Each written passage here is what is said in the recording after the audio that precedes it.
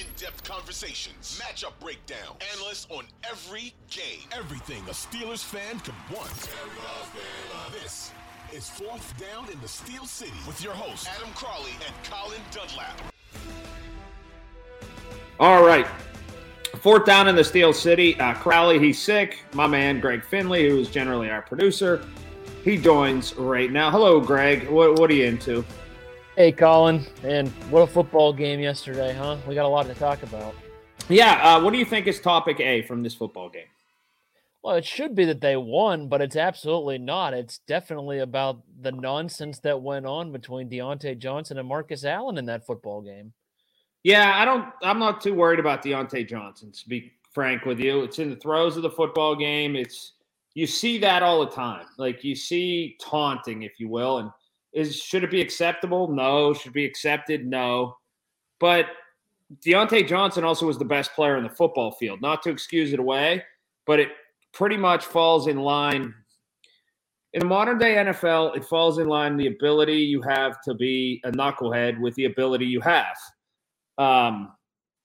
So for what Deontay Johnson did, I'm not necessarily all that bothered. But, both fall into a bigger category of Mike Tomlin, which we'll get into.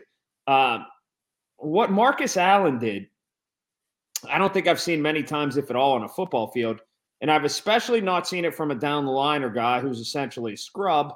And I've definitely not seen it where after a down-the-liner guy who's essentially a scrub goes in another team's huddle, the coach says, just keep on trucking. That's problematic.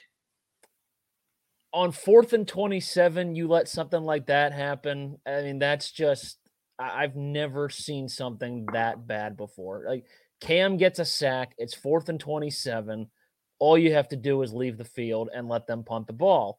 And for some reason, he went into Carolina's huddle and just started taunting them and handed them a 15-yard penalty, and they got a new drive out of it. I mean, that is the most boneheaded move I've ever seen in my life.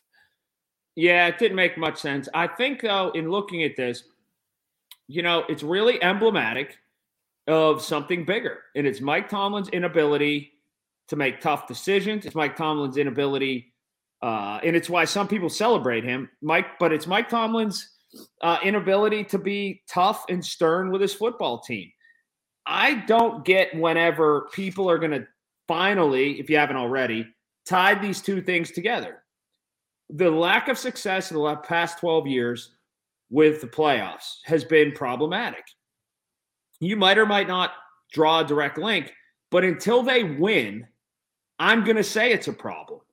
This is a team that has 3 playoff wins in the past 12 years. It'd be one thing if people acted crazy. Antonio Brown did. Juju Smith-Schuster did, people thought. There were all kinds of different instances where they thought this team was a little bit too loose, especially in the locker room and especially with some of the antics that they had. Well, I'm going to go ahead and think that Mike Tomlin isn't stern enough until the results show that they're good. Until they are good, then I'm going to think it's a symptom. And that's fine to think, for me at least. I mean, we had problems with Claypool that they had to trade him away because he was a problem. Deontay Johnson, he gets that penalty. Okay, fine. It was the heat of the moment. But then he tried to run his mouth again later on, and Tomlin legitimately grabbed him and had to pull him aside. And he's like, look, you already got flagged for doing this once. We don't need you to get flagged again for doing this. And Deontay played a great game. We shouldn't even be talking about what his problems were yesterday. But it takes over the game whenever you do stupid stuff like that. I get it. It's the heat of the moment. You're excited. You got a first down in a huge, crucial part of the game. But you can't be doing that stuff whenever you're a 5-8 football team. And, okay, now you're 6-8 because you got that win yesterday. But you can't be doing that stuff until the culture changes. If you're Philadelphia and you're 12-1, Colin, I'm okay with that because you're winning football games. But the Steelers aren't doing that right now, and yet they're still acting like they can do whatever they want and have no consequences. And I'm tired of it. Part of it, too, that irks me. It's high comedy at this point, is the general mass number of the fan base who thinks there's nothing wrong with this, who thinks those two things are independent, who don't understand the intertwining of, or when some people like me try to intertwine the two. or just the general acceptance of it even worse. Where people are like, oh, that's fine. It's guys having fun. Well, it's guys having fun when you're winning. I'm all right with that. Mm-hmm. But when you suck, which the Steelers do, which the Steelers have, which the Steelers can't find a way to find a playoff victory, then I'm going to think it's problematic. I can't believe, and this is like old man get off my lawn stuff, I can't believe the general acceptance by so many people who are 35 and younger of pure nonsense on the football field and think it doesn't have an impact on focus or winning or doing doing something that thrusts you towards victory. I can't understand that. I don't get it. And people say, here's another one you catch on social media. All teams have problems all teams do things like that.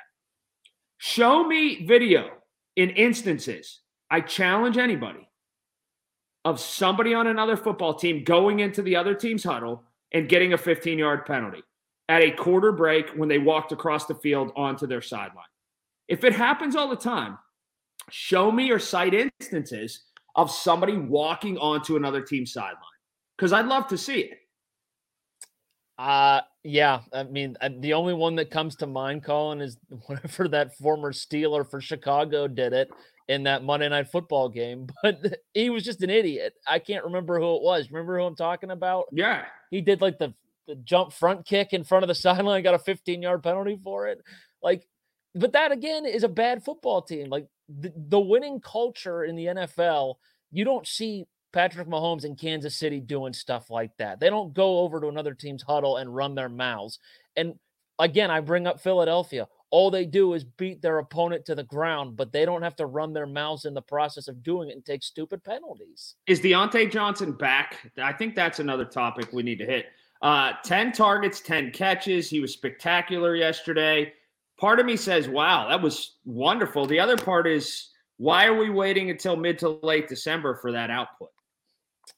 Well, it helps, too, that they played Carolina, who's just not a very good football team. But right, Diontae was able to get open as much as he possibly could, and Trubisky was finding him. I mean, Mitch didn't make mistakes yesterday. That's the one thing that I took away. Last week against Baltimore, he made 3 of them. This time, he didn't force passes. He was able to find the open guy. And Diontae Johnson, when they needed him to make a play, Colin, in that fourth quarter on the final drive before Carolina got the ball back one last time, Diontae was the one that made the play on third down both times to extend the drive. I thought he was fantastic. I'll be honest with you. Our colleague Joe Starkey had the tweet that said, be honest, we all thought Diontae was going to start running backwards whenever he hit that spin move, because he's done it so many times to us that we expect him to do it again. But he got his head right after that penalty, and he was able to put together one of his best games I've ever seen. Yeah, I thought he was the best player on the football field, and that's Cam Hayward included, who I thought Cam Hayward was spectacular yesterday. But I do think Diontae Johnson was the best player on the football field yesterday and gave them an element that Carolina just couldn't handle. A question when we come back in just a moment about Mitch Trubisky. But first, imagine being a Carolina fan and seeing, and it's my understanding in talking to a couple people who I know that live down there, this wasn't the first time their stadium was overtaken this year. It was overtaken by other fans. That's a sad state of affairs in that place. They haven't had a fan base probably since Cam in his prime. I mean, right. They're just a bad franchise and Steelers fans travel all the time. I get that, but if this isn't the first instance where this has happened, that's a bigger problem than what Carolina already has. That game was bigger for them than it was for the Steelers, and their fan base didn't show up. If they win that game yesterday, Tampa Bay lost, Carolina's in first place in that awful division, and they didn't even have a fan base to show for it. It's like the Tampa Bay Rays put together a good season, but nobody comes to your games. Carolina's not putting together a good season, but at least they were in the hunt at that time.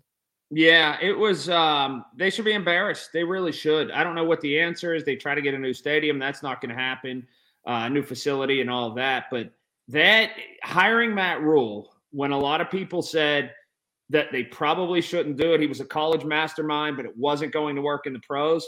That wasn't a first guess from a lot of people, or wasn't a second guess from a lot of people. It was a first guess. A lot of people saw it straight away and said, this just isn't the guy. It's not going to be the guy.